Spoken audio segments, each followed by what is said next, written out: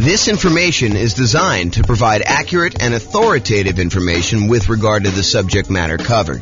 It is offered with the understanding that the presenters are not engaged in rendering legal, accounting, or other professional services.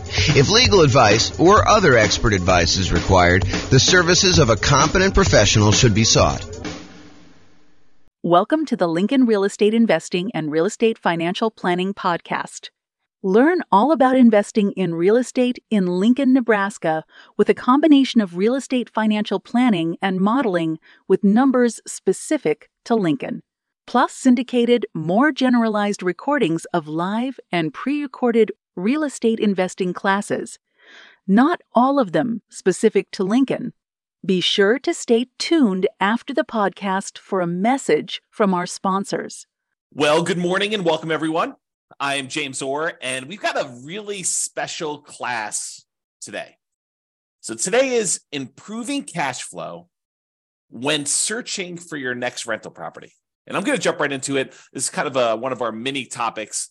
It's one piece of the overall plan we have to improve rental property cash flow, or cash now, depending on kind of how you're looking at it. But this one is really this first section here when you're searching for the property. There's different classes we're going to do on when you're financing a property, different classes we're going to do when you're trying to optimize which strategy to use, different strategies, different cash flow improvement strategies we have when you're trying to improve your property itself. Different ones you use when you're utilizing marketing in order to get your tenant or tenant buyer in the property, different things we do when we own a property, and different things we do while we're renting the property. But today we're going to focus on searching for the property. So let's jump right into it. These are the areas that we're going to cover today. We're going to talk a little bit about selecting the right real estate agent. And it's probably not what you think it is, but we'll talk about that. And then we'll talk about locking or floating your mortgage interest rate.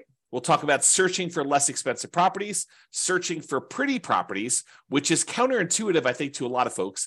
And then searching for properties where the seller is offering seller concessions. And I'll go through some math on that for you. And then we're going to talk about searching for all the different creative financing strategies, like owner financing or wrap financing or subject to or assumable loans or installment land contracts or seller financing. So we're not going to teach an entire class on all those different types of creative financing, but I'm going to mention to you some of the benefits of basically searching out those creative financing strategy. So remember, the focus here is we're thinking about you as buying a rental property in the next 90 days, one that's going to move you toward being financially independent, even though prices may be really high, interest rates may be really high, and rents may be lagging. And so how can we do that to make it more profitable for you, safer, easier, with less risk? So we're going to really look at those things now. So let's talk about agent selection. I think a lot of folks, when I say agent selection, are thinking to themselves, maybe my real estate agent will help me buy the right property. And I think there's a part of that that's true. So you could go find an agent that's going to help you find a property that has a better ratio of rent to price, or a property that's going to have better rent appreciation, which overall is going to give you better cash flow in the long term, or one that's going to be in a part of town that's likely to appreciate a little bit better than another, or one that's going to help you avoid some costs or help you negotiate better and get a better price. I think all of those things are true. But one thing that I do want to focus in on is this idea that in some real estate markets, there are some real estate agents, and it's not everyone, but there are some real estate agents who will voluntarily rebate part of their commission back to you at closing. So imagine for a minute that you're going to go buy a $500,000 property, and the real estate agent is going to be paid by the seller in a lot of cases, but not always, but a lot of cases they're going to be paid, somewhere between 1.5%, 2%, 3%, 3.5%, 4%. It's all negotiated, but in a lot of cases, they're going to get somewhere in that 3%-ish range in order for helping you buy the property. And they're usually paid by the seller's real estate broker via the real estate seller. So if you think about it that way. But in some markets, the real estate agent who is helping you buy is willing to say to you, hey, look, I'm willing to pay you a rebate of my commission that I'm earning on helping you buy the property. So they may go in there and they may earn 3% of a $500,000 property, $15,000. And in exchange, they're going to give you back 1% of the purchase price, or in this case, $5,000 to you at closing. So once you close on the property, they're going to get $15,000. They're going to take part of their $15,000 and give $5,000 back to you. And this is all negotiated, right? Like some real estate agents will offer this up front. It's kind of like their program. Some real estate agents, you can negotiate getting a rebate back of their fee. And so it's just something to think about. So what I want to talk to you about is why this might be in a cash flow improvement. At first, you might think, well, I'm just getting part of my down payment back. Well, sort of, right? And I think that's true. You are getting part of your down payment back, part of the money that you had to come up with in order to buy the deal. But if you think about it in terms of how it improves cash flow, you might think about it this way.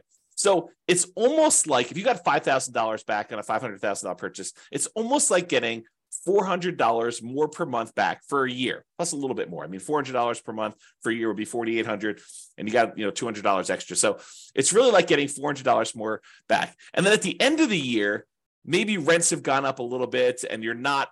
If you were $400 a month negative, then maybe rents go up a little bit, and now you're not quite as negative after that. So you could look at this as offsetting some of your negative cash flow. If you've got negative cash flow on your property, ideally, we're trying to get you to the point where we can improve it all these different ways where you have very little or no negative cash flow or significantly positive cash flow, depending on your market conditions and where you are and what you're putting down and what your strategy is and how you're doing all this stuff, because a lot of it's variable.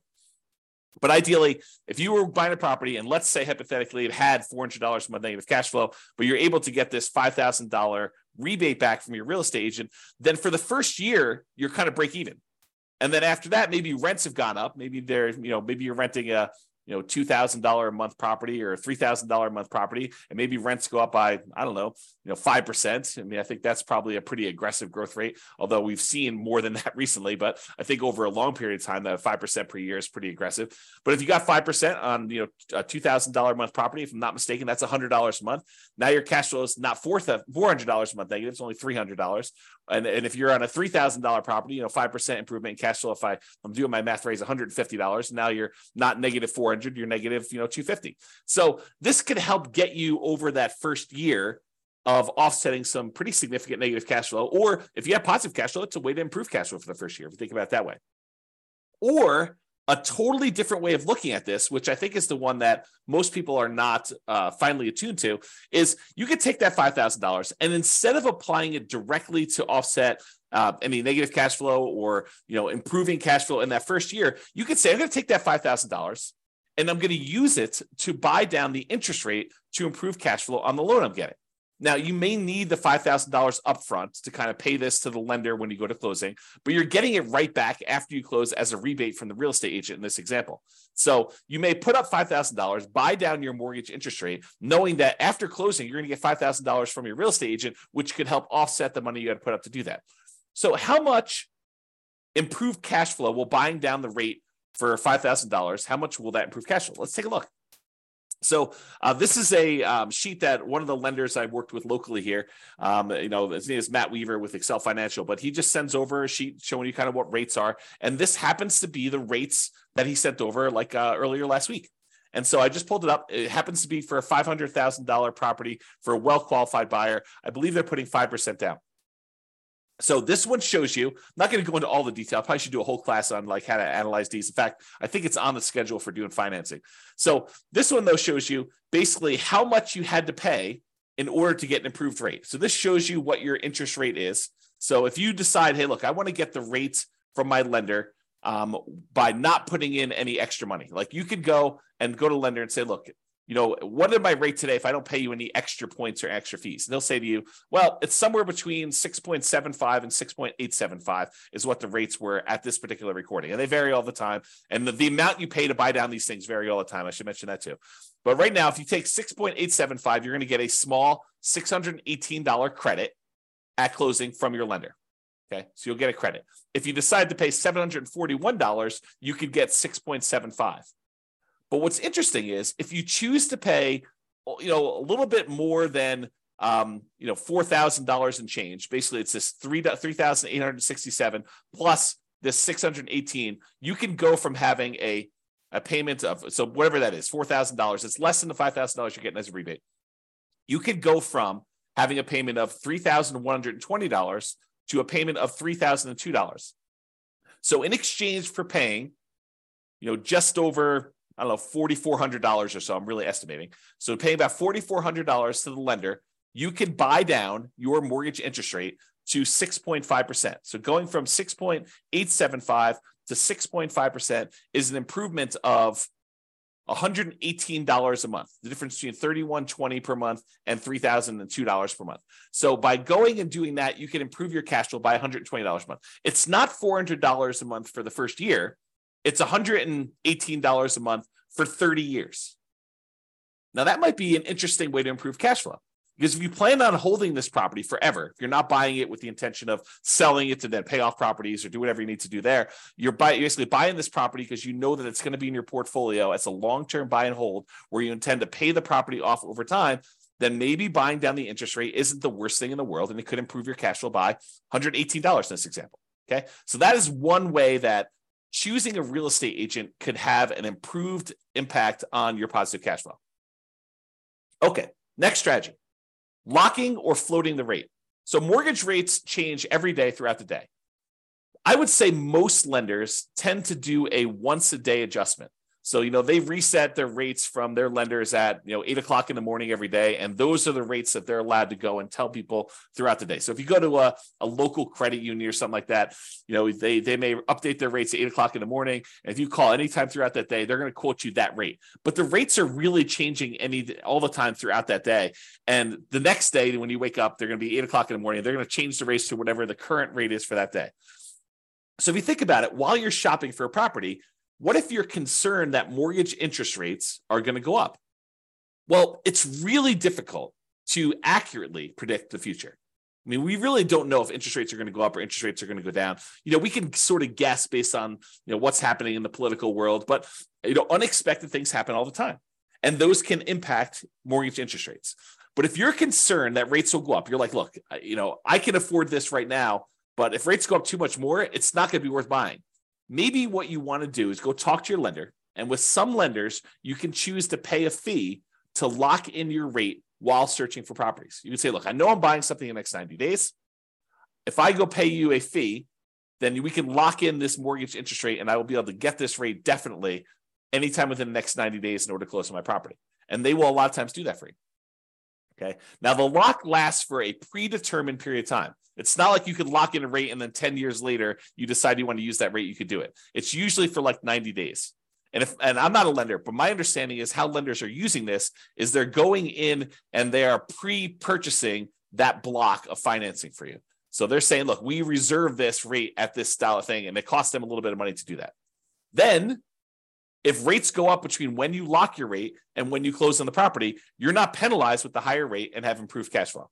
So this is thinking about, how we're improving cash flow by doing this. So you do that. If rates go down though, like let's say you lock in a rate and then rates happen to get better while you're under contract, some lenders will allow you to take advantage of some of the drop, not usually all of it. So if rates drop by half a point while you're under contract, they may only give you half of that. Okay, so talk to your lender and understand the details of this when you're going to do it. Now, where this becomes especially helpful is when you're buying new construction properties, where it could take months and months and months between going under contract to buy the property and when you actually close on it. So imagine you go under contract and the builder tells you, okay, this is going to be a 9-month build time. The property will be ready 9 months from now. Well, a lot can happen to interest rates between when you go under contract and you think you know what the monthly payment is going to be, and 9 months later when you're closing on the property and they're delivering it to you, and rates are very, very different between then. So this locking the interest rate can help eliminate some of that interest rate for you. Now, you're going to want to talk to your lender because sometimes locking for a very long period of time is more expensive than what you perceive the risk to be. Now, if rates really jump up, it could have been a really good value play for you to go buy that. But a lot of times we don't know. And so you want to talk to your lender and say, what's the cost of me locking the rate for 90 days or 6 months or whatever you're going to do, and try to work out a plan to see what seems like a good value for you to do that.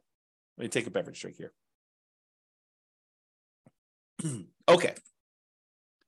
So, and this one seems obvious, right? The strategy of looking for less expensive properties.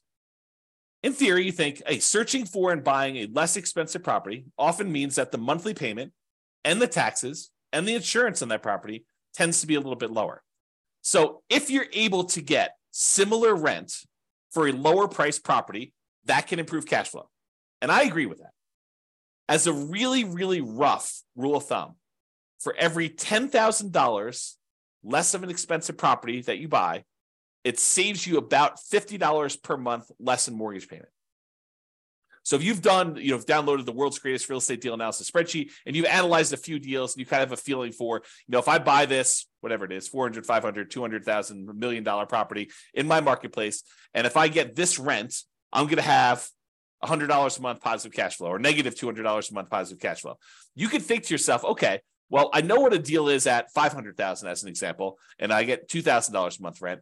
If I go buy a $490,000 property, well, that's going to be about $50 better cash flow. Really, really rough math. Okay. And so let's talk about where that comes from. So this is based on I'll tell you the story first. When I was a kid, my father was a real estate agent. And my father told me the really rough rule of thumb was when you finance a property, at the time this was true, $7, the rule of thumb was for every $1,000 that you borrow, it was $7 per month in payment. And so my father would be out, talking to a client, and they'd be like, how much is the monthly payment going to be on this? And so my father could, relatively quickly in his head, take the amount that they're paying, divide by 1,000, and then multiply by 7 in order to get a really rough estimate of what their monthly payment would be. And this is just principal and interest. Okay. And that rule applied when interest rates were in the 7.5 to 7.625% range. Okay. A little bit higher than where they are now. Now, when I was doing real estate brokerage, I'd often give clients a really rough $50 per $10,000 a purchase price rule of thumb based on that 30-year fixed rate loan. And so that's the rule that you're getting here. And that's relatively fairly accurate between 4% interest rates and 6% mortgage interest rates for doing some really rough estimating. It's not exact. It's not like, hey, lender, James told me that if I go and I buy a $10,000 less purchase price property, then my payment's going to be $50 better. No, they actually do the math and they calculate it out. They don't use this rule of thumb. But if you're out shopping for a property, this is pretty helpful, right? You could say, look, this is about the same as this deal I was looking at before. I know what the cash flow was on that. This property is $20,000 less. Therefore, it's going to be about $100 more in positive cash flow. Really rough rule of thumb. Now, this is just principal and interest. Doesn't take into account taxes or insurance or maintenance or anything like that in there. It's just the principal and interest part of the loan, and it's a 30-year loan. And we're assuming that interest rate is somewhere in that 4 to 6% range. So, you're probably going to be a little on the higher range right now if you're in that 6+% interest rate. So it can also be used to estimate how much that cash flow changes. I kind of mentioned that. So if you're wondering where this comes from, here is the actual chart showing you how much a monthly payment is on a $10,000 loan, 30-year loan at $10,000. So it shows you, if you were getting a 2.5% mortgage interest rate, it'd be about $40 a month. Where it gets about 50 at 4.375, it's about $50 exactly. At about whatever this is, almost 6%, it's about $60 per 10,000 exactly. And you can see it goes all the way up here, like I did, all the way up to 10% mortgage interest rate. And at a 10% rate, it's, high $80 for doing that. So you can get a rough idea of what those numbers are if you want to look at them. Okay. Let's talk about seller concessions. So seller concessions is when the seller agrees to contribute some money towards your closing costs. A lot of people think of this as this would reduce how much money I need to bring to closing because it helps cover, things like closing costs or my share of title insurance or, my share of the loan costs or whatever it is. So you can think of it that way. But you can also think of it as a way to reduce your mortgage interest rate. Remember we talked before about getting a rebate from the real estate agent and being able to buy down the interest rate? Well, you could use seller concessions in order to buy down the mortgage interest rate in order to improve cash flow. So let's say you're prepared, you've got enough money to do your down payment, you've got enough money for all your closing costs, and now you're thinking, okay, I really want to improve cash flow. One way to improve cash flow is to say, I want to look at properties where the seller is offering some type of seller concession, which will allow me to use the money they're giving me to buy down the interest rate by whatever amount that was. So if you remember from the real estate agent rebate example, we talked about a $5,000 kind of buy down, a rebate would allow you to buy down the mortgage interest rate such that your improved cash flow by $118 per month for the entire 30-year period. So if you're able to get a seller to contribute $5,000 toward your closing costs, you can improve your cash flow by $118 by taking that money and buying down the interest rate with it. So maybe you want to search for properties where the seller is offering seller concessions. And we haven't talked about it because we're not talking about making the offer yet. But this can also apply to when you're making an offer. remember when you're making an offer, maybe you talk to your real estate agent and you say, look, I'd really like to be able to try to negotiate to get some seller concessions in here and get the seller to contribute some money that you could then use either to offset some of your closing costs and or take some of that money and buy down the interest rate. Okay. All right. Let's talk about pretty properties, kind of building on this theme. So I'm going to kind of walk you through an example here that may be counterintuitive, right? Because I think a lot of real estate investors, they think that, buying a property that needs a little work and capturing a little sweat equity is a better deal. For example, let's say you can go find a property that needs $10,000 in work, but you could buy it for a $30,000 discount. So if you think about it, you're going to go in there and you're going to find a property. It's kind of rough, needs a little bit of fix up, needs some kind of attention to stuff. But for $10,000 out of pocket, plus maybe some of your sweat labor, kind of your effort doing it, maybe $10,000 in hard cash and materials and goods and stuff like that, you could buy this property. You're buying it at a $30,000 discount, such that if you put in the $10,000 worth of work, you've captured, using sweat equity, I use captured in kind of quotes there, but you captured $20,000 in equity. You basically got $20,000 in equity by doing this work yourself and paying the $10,000 in like materials and goods and do that. So if you were going to buy a property that way, and if you were going to sell the property or eventually do some type of cash out refinance where you could take advantage of that equity that you captured, ultimately that could be advantageous to you. I will totally admit that. However, what if you have zero intention of ever selling that property?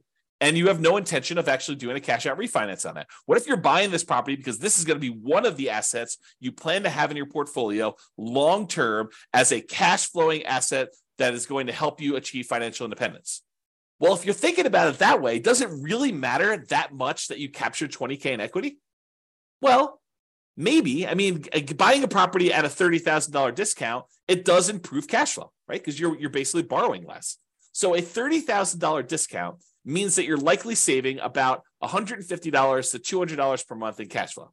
How do we figure that out? Well, it's that rule that we just talked about, right? It's this little chart that we showed, how much you save on a $10,000 payment. Well, if you're buying a property for $30,000 less, it's three $10,000 groups. And we estimated, at this 6.25% interest rate, it's about $60-something, low $60 a month. So times three, because we got three of these, and that's about $180, maybe $190 a month. So I'm estimating here that it's in that $150 to $200 per month cash flow range. And it depends on the interest rate, what it's going to be, okay? Because we're borrowing less, okay? That's how we got that number. But what if instead of doing that, because $150 to $200 a month isn't bad. But what if instead of doing that and finding a property that needs work and having that extra $10,000 that we have to have on the hand in order to do the work and then doing all the labor ourselves and kind of putting in all effort, what if instead of doing all that work, we said, look, I'm just going to find a pretty house that doesn't need any work. And I'm not going to worry about getting a discount. I'm just going to buy a house that looks nice, is ready to go, it's rent ready, or I'm ready to move in and live there for years and no matter, whatever we're doing there. And I use that $10,000 that someone else might use to do the work and capture $20,000 in equity. And I'm going to take that $10,000 and instead of doing work, I'm going to buy a pretty house and I'm going to use that money to improve my interest rate, to buy down my interest rate instead. What does that do for cash flow?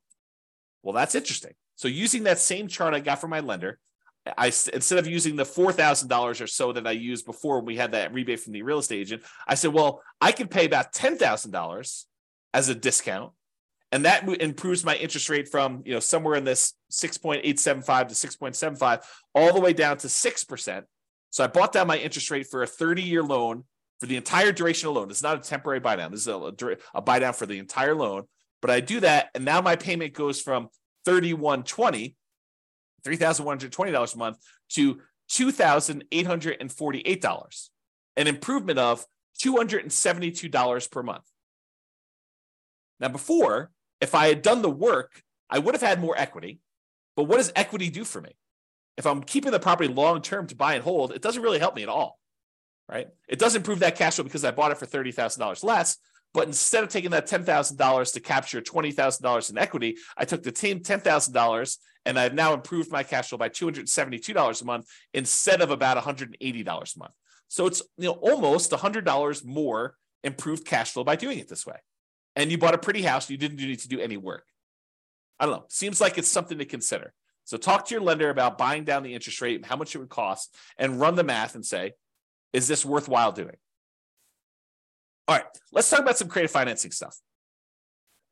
So I've kind of grouped all these together because you could search for properties that are owner financing, or search for properties that you could take over a loan, or search for properties where you could lease option it if you really want to get creative, or wrap financing, or subject to, or agreement for deed, or bond for deed, installment land contract, or all those different things. What I've basically done is I've grouped them all together and said, look, you can search for properties where you're able to get non-traditional financing. You don't have to go to a mortgage broker anymore and do all this. So I'm going to just very briefly, because this is not intended to be a class in creative financing, I'll very briefly run through what the differences are between these, and so you understand them, and that way you'll understand it. And then I'll kind of like make like one or two comments just on these in the terms of using this as a strategy.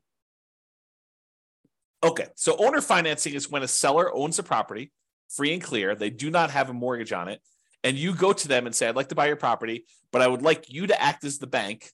I'd like you to deed me the property, and I will actually make payments to the property for you. I make payments to the property to you as if you were the bank. And then once I made the payments, you release your kind of deed of trust on the property, your security instrument, and then I own it free and clear.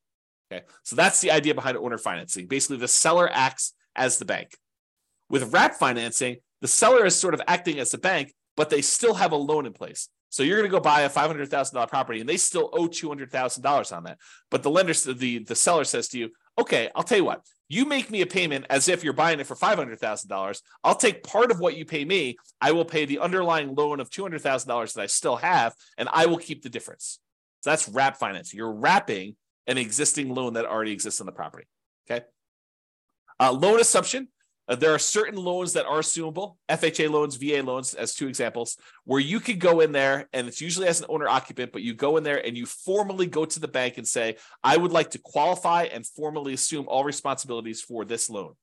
And by doing that, you're able to capture these really low interest rates we had over the last 5 years or so. So you can go find an FHA loan at 3.5% or 3% and buy it instead of getting a new loan at 6.5%. Okay, so the idea is you can go get these really attractive loans that are already out there and take them over by formally assuming them. And it could be a significant way for you to improve cash flow. We'll talk about a little downside to that here in a second. You can go in there and find a rent-to-own program. Let me take another sip here.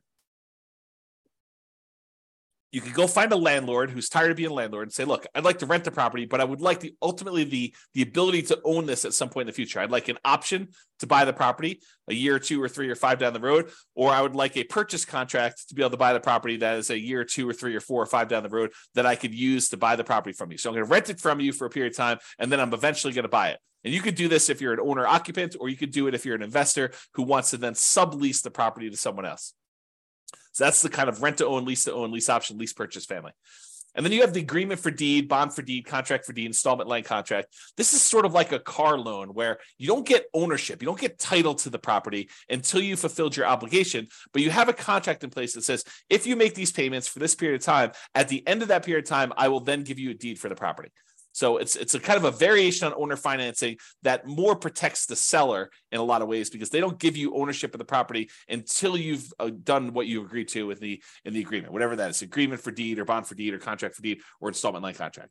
And then finally, subject to is when a seller deeds you ownership of the property and they leave their existing loan in place. It's sort of like a subset or variation on wrap financing. With wrap financing, you're paying the seller. The seller is usually paying the underlying loan on the property, and you're kind of like part of the money goes to the seller, part of the money goes to the underlying loan. A lot of times with subject to, you're basically making an agreement with the seller where the loan is very high loan to value. You know, you're buying a $500,000 property and the loan is for $480,000, and the seller's like, look, I'm going to deed you the property. You just agree that you're going to make payments on this loan that's still in my name, and we're going to leave that loan in place. You're not formally assuming. You're not going to the lender and saying, I'm applying to formally assume all responsibilities for the loan. You're just saying, look, the seller is deeding you the property. You're now the owner. Deed means ownership.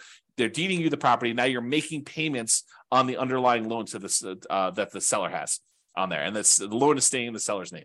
Okay, so that's an overview of creative financing. And you can see why these might be more advantageous because, and there are probably exceptions to everything I'm about to say, but they tend to be more flexible in negotiating financing terms. If you go to a traditional mortgage broker and you start haggling with them over getting you a better interest rate, They're probably going to say, no, this is the rate we got. This is it. No, there's no negotiating. But if you go to an owner, they might be much more willing to say, hey, look, interest rates right now are 6.5, but I'm willing to, do financing at 5% or 8%. I mean, it could go either way, right? So you could possibly negotiate improved interest rate and loan terms. Okay. You could say to them, I'd like to pay you interest only for 5 years, and then I'll do an amortization schedule where I'm paying you a little bit more, including principal on the loan. You could do all that stuff with a seller if you're doing creative financing there. And then assumable loans. So you could formally assume a loan with a better interest rate than you could get now. That's really the appeal of it. These loans tend to be assumable for owner occupants only. So you're like, James, I'm an investor. I'm trying to buy this property as investment property. Well, if you're trying to do like the nomad strategy where you're moving into a property, living there for a year and then converting it to rental, or you're house hacking where you want to live in a duplex or a triplex or a fourplex, or maybe a house that has an upstairs, downstairs, and you want to live in upstairs and you want to rent out there, owner occupants still could work for those situations. You could formally go in and assume a, FHA loan, or a VA loan, because you could use FHA and VA in order to buy duplexes, triplexes, or fourplexes, or single family homes. And you could go in there and buy a property like that and be able to assume a loan like that. Now, you're taking over their current loan balance.